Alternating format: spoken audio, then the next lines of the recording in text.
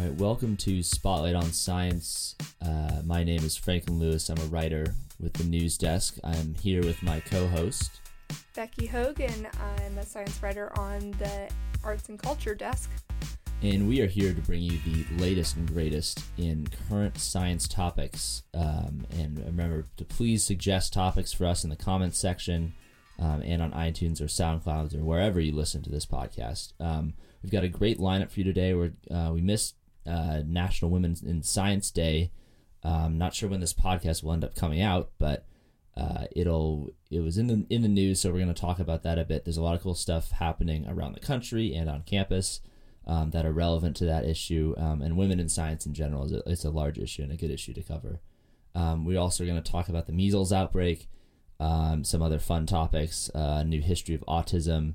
We'll get to all of that. But let's first start with the big topic of the podcast, which is the issue of women in science. National Women in Science Day was Tuesday, February 12th. And I think Becky's great to be able to talk about some of these issues because she herself is a woman in the science profession.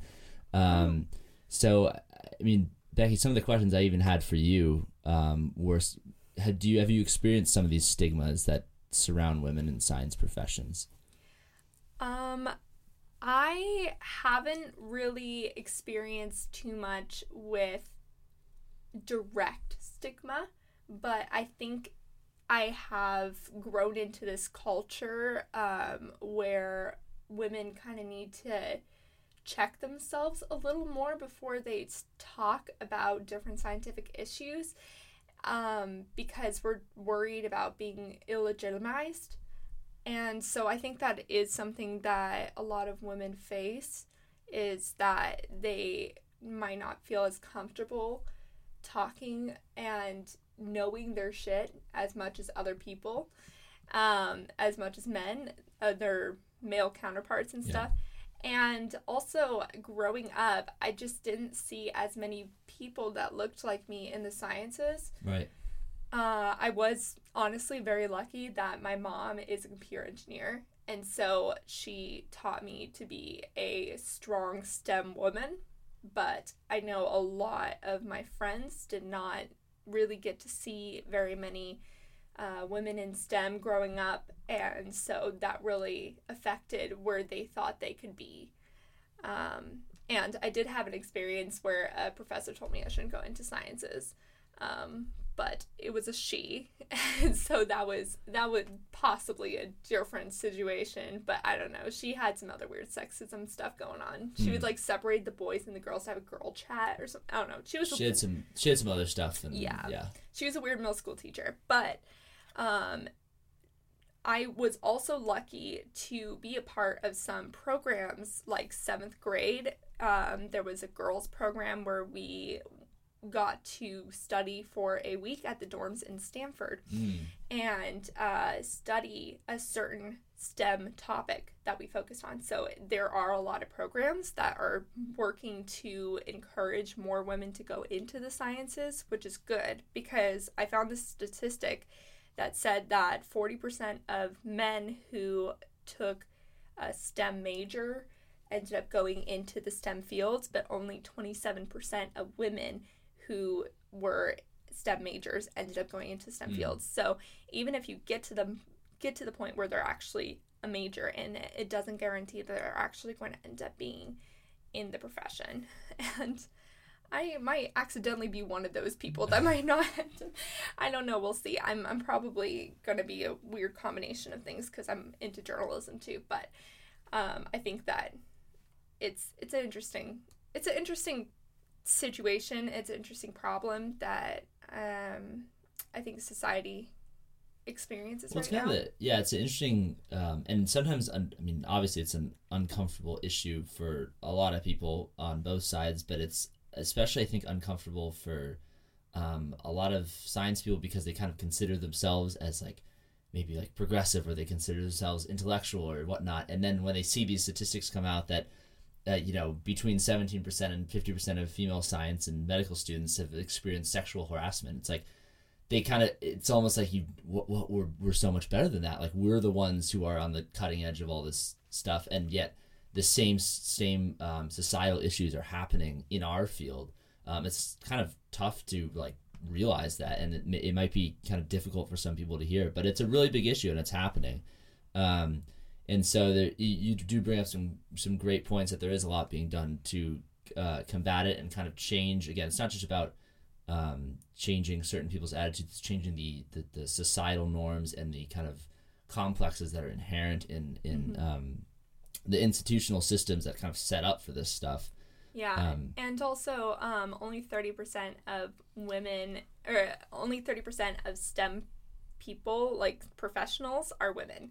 So there's still a huge minority. Women are a huge minority in that field.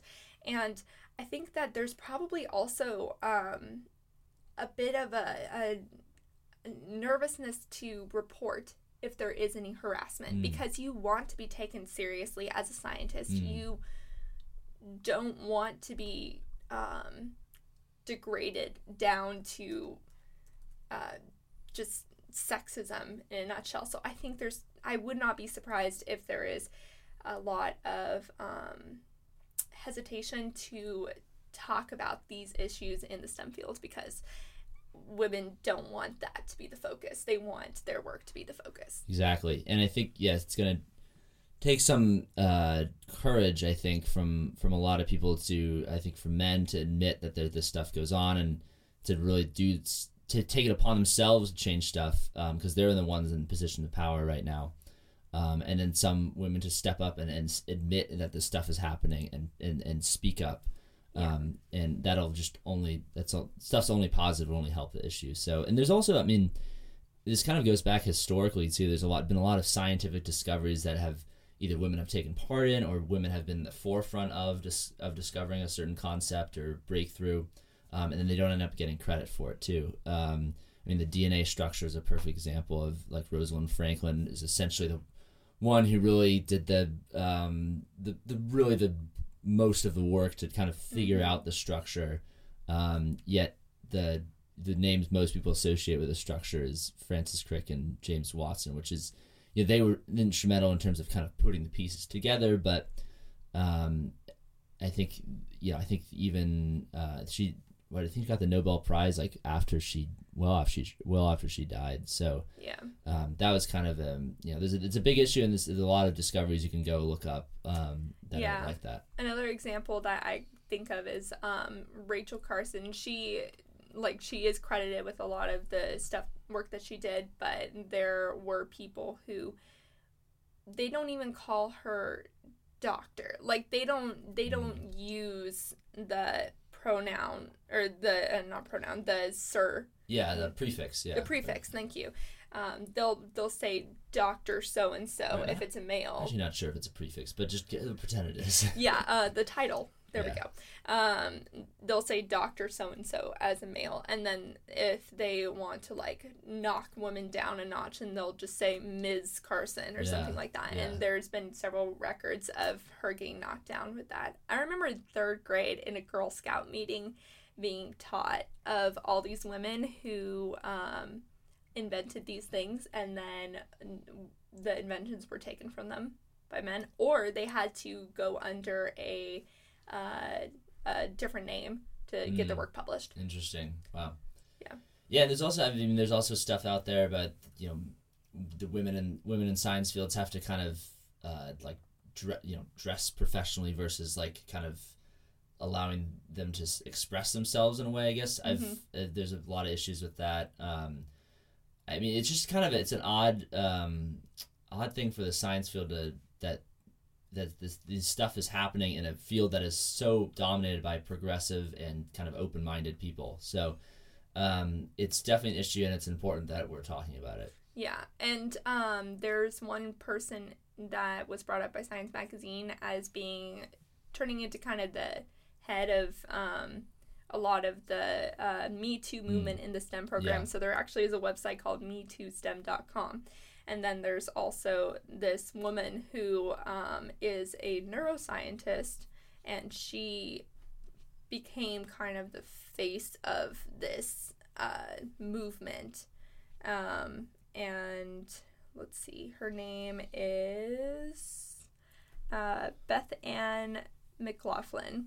So that's she's kicking butt in this field, which is really cool, and talking about her own experience and her experience of her colleagues being sexually harassed in the industry. Yeah, check out the great it's a great article on sciencemag.org by Meredith Wadman that profiles her. And it's a really interesting look at kind of the stuff that she's doing, the strategies she's using to raise awareness about these issues, and a little bit about her background too, which actually I found pretty interesting as well. There's a lot of people doing a lot of good out there, but it it's going to take everyone kind of pitching in to combat this issue. Yeah, we still definitely have a long ways to go, but it's good to see that there's progress.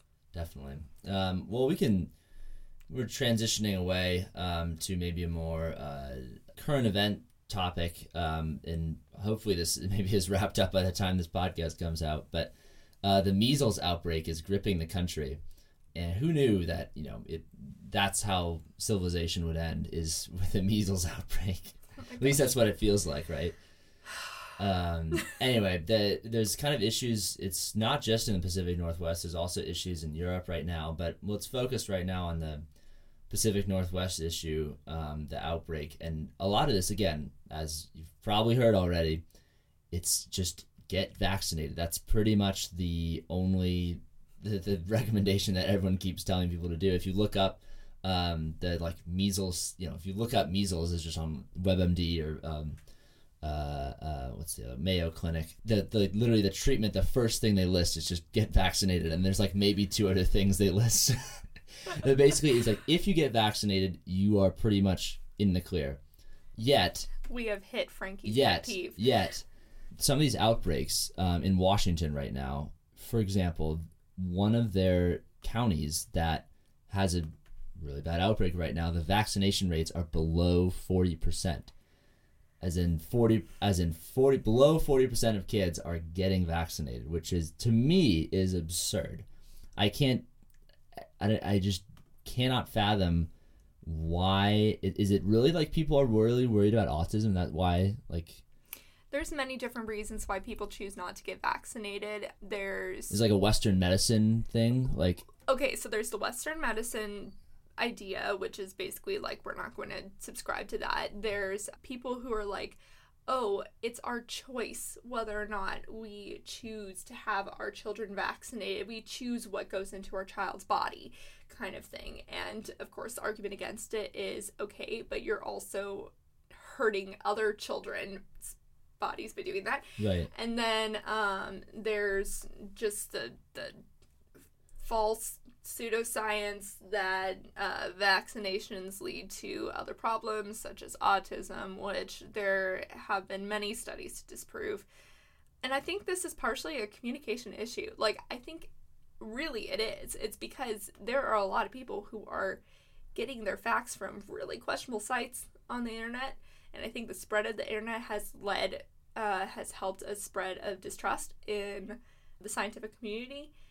And so people need to check where they're getting their facts from, whether or not it's a reputable source, who's funding it, all that kind of stuff. And trust the scientists who have been studying for years and years on this. You're not going to know more than a scientist who has been working on this their whole life. Yeah, it's perfectly fine to be critical of a source. That's Absolutely. Actually healthy to be critical, but you should be know when to trust something. It's don't oh, okay, everything checks out, so they must be hiding something else. It's okay, just take it for what it is. These people are literally being paid.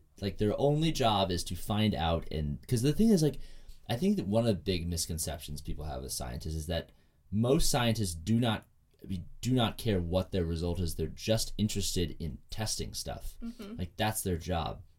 They're not interested in producing a certain result. I'm sure many scientists would like to have certain results happen, but these scientists who are these people who think that science is lying to us, and that the vaccinations do cause autism, and I don't want my kid to experience that because I can see through the charade of this thing. It's why would people want your kid getting autism? Why would people want you to do that? If scientists really thought that vaccinations triggered autism, like they obviously wouldn't give them out. Yeah, it's So- not a conspiracy against you Right. and your children. Yeah, I think it's a whole like culture around in like YouTube and stuff where like people are just obsessed with these like crazy conspiracy theories, which like I'm guilty of sometimes in terms of like aliens and like Egyptian pyramids But for and shits stuff. and giggles, like, Right, as like a fun joke thing, like Yeah. watch Ancient Aliens like for fun, but I love those guys. like don't actually take it seriously and like live your life by it. Like what are you freaking doing? So yeah, and there's also some issues too with like in Europe, for example, there's actually like faulty vaccines or like fake vaccines that are being issued to people, and that's what's causing the outbreak as well. So there's just a whole bunch of things. I mean, this measles, it just to put it in perspective, was pretty much like eradicated as of what, like 10 years ago, 20 years ago, something like that. We were so close. Yeah. It was vaccine rates around 90 to 95% are generally to prevent the outbreak. Like we were Yeah. so close to being done with this problem. Yeah, so I mean that's the other thing too is like if you get everyone vaccinated, like then there's certain people who literally like for health reasons cannot actually get vaccinated because they have immune deficiency system or something's wrong with their body that doesn't allow them to get vaccinated. Like those people can't get vaccinated, but if everyone around them is vaccinated, it's like a herd mentality. So those people will actually protect that person from getting the illness. Mm-hmm. So it helps not just yourself. You're actually being selfish because you're not helping other people by not getting vaccinated. Yeah, like which is elderly, sick, newborn babies. Exactly. Like- So that's what you're hurting. So when you choose not to get vaccinated, it's actually you're hurting not only yourself, you're hurting other people in the community around you. So please, for the love of God, get vaccinated. And I think I got to it out hit of my even, system. But. yeah, I think you did too. But to get even closer to home, there have been also occurrences in Portland as well. It's starting to head down towards us. So if you have not gotten vaccinated, please just get vaccinated. It's a little bit of a pain, but it's way less than a potentially like deadly virus. Like measles is not a joke. If you're out there and you're not vaccinated, I will literally give you $1. I'll just shoot me a Venmo. I'll Venmo you $1 if you get vaccinated for measles. Like, give me a break. So, we will buy you Doko. I will give you some Doko. Anyway, so not a really poor transition, but I can't do it. Okay, I was speaking of trying to- things that vaccines do not cause, now we're going to talk about autism.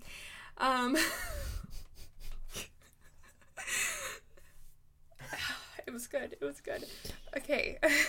So, there is on Around the O, there was a new article published talking about a project called the Autism History Project, which dives into the research on the history of autism and presents a timeline on the different scientific findings over the several years of autism.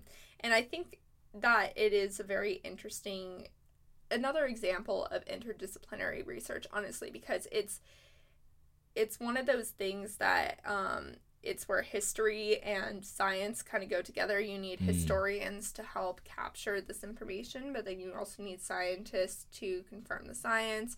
And so it's really cool research that is being done to kind of close this gap on such an important issue that a lot of, I wouldn't call it issue, a very important distinction of individuals that a lot of people know someone who are connected to. Yeah, well, I think it also helps to kind of show that this autism is a spectrum versus just like kind of a black or white issue, right? Mm-hmm. And so they're kind of highlighting people who may have been on the spectrum and have contributed to some aspect of society that was really valuable. I think also, as you hit on a great point, that the connections between history and science and just kind of the liberal arts and science in general is actually it's a huge issue that we don't really focus on, but it's really important to have that interaction because they inform each other. Like the science will kind of inform some of the creative minds who are in those fields to say, oh, this is kind of an interesting discovery. What does that mean about this kind of topic or thing that I'm writing on or thing I'm researching? Versus and the creative minds in history and literature can kind of then inform scientists and say, oh, that was kind of a really creative thought they had, or that poem kind of inspired me, or this work of this is historical book actually inspired me to do some kind of research. So there's actually a lot of interplay there. I think I did a podcast with Barbara Mossberg who talked a lot about that. So go listen to that if you're curious more on that connection too. And the name of the historian at UO is Ellen Herman. So you can learn more about her research at the Autism History Project's website, or also on Around the O. They have a great article that talks about the basis of her research. Our last topic, and easily the most important. I feel like I'm good for one of these every podcast. I feel like, but for the shits and giggles section. This segment, we were looking for a sponsor. We should have a sponsor for the shits and giggles segment, actually. But, the shits and giggles segment is brought to you by but these researchers swallowed Legos for science. This is an article on Science News for Students. In light of the Lego Movie 2 coming out, some researchers wanted to figure out, hey, if you swallow a Lego, will it actually be digested, or will it just kind of pass through you? And they literally dug through their own poo to find Legos that they had swallowed. They used, the direct quote from the article, everyone used different techniques, chopsticks, forks. Some people put it in Ziploc bags and squished it around. Just finding the toy was important. And that's the dedication to science that I love to see. This is like a 2.0 of the Tide Pod challenge. Please don't try this. It's probably nowhere near as bad as the Tide Pod challenge. Yeah, no, it's fine. They pass right through your system and you're good. You just poop it out and then you can find it. Either using whatever creative method you come up with. Mm-hmm. I'm a full endorser of this personally. I mean, what could go wrong? I guess nothing. I mean, I just don't choke on it, but other than that. Each day you get to keep a poop diary. You get to keep a poop diary. Who doesn't want to keep a poop diary? For some reason, my mind goes to, and this is our humanity's relation to plastic. I love this article. The doctors collected their poop and hunted for a familiar-looking yellow smiley face. Oh no! God, that's so bad. My mom used to put Legos in soap to try to get my brother to wash his hands so that he could get a reward afterwards. Yeah, that's funny. Parents, if you need an inspiration to get their children wash hands, stick a toy in a makeshift soap bar. I mean, it's great. I wonder how Lego feels about this. Yeah, I wonder if this is it doesn't look like it's sponsored content, but that'd be kind of a flex. Hey, however you get your funding, if Lego Movie wants to pay some scientists to swallow some Legos, hey, cut the check. I'm here. Yeah, I'll do it. That is all the time we have though for today. Again, thank you for listening. I'm Franklin Lewis, and I'm Becky Hogue, and we'll see you next time.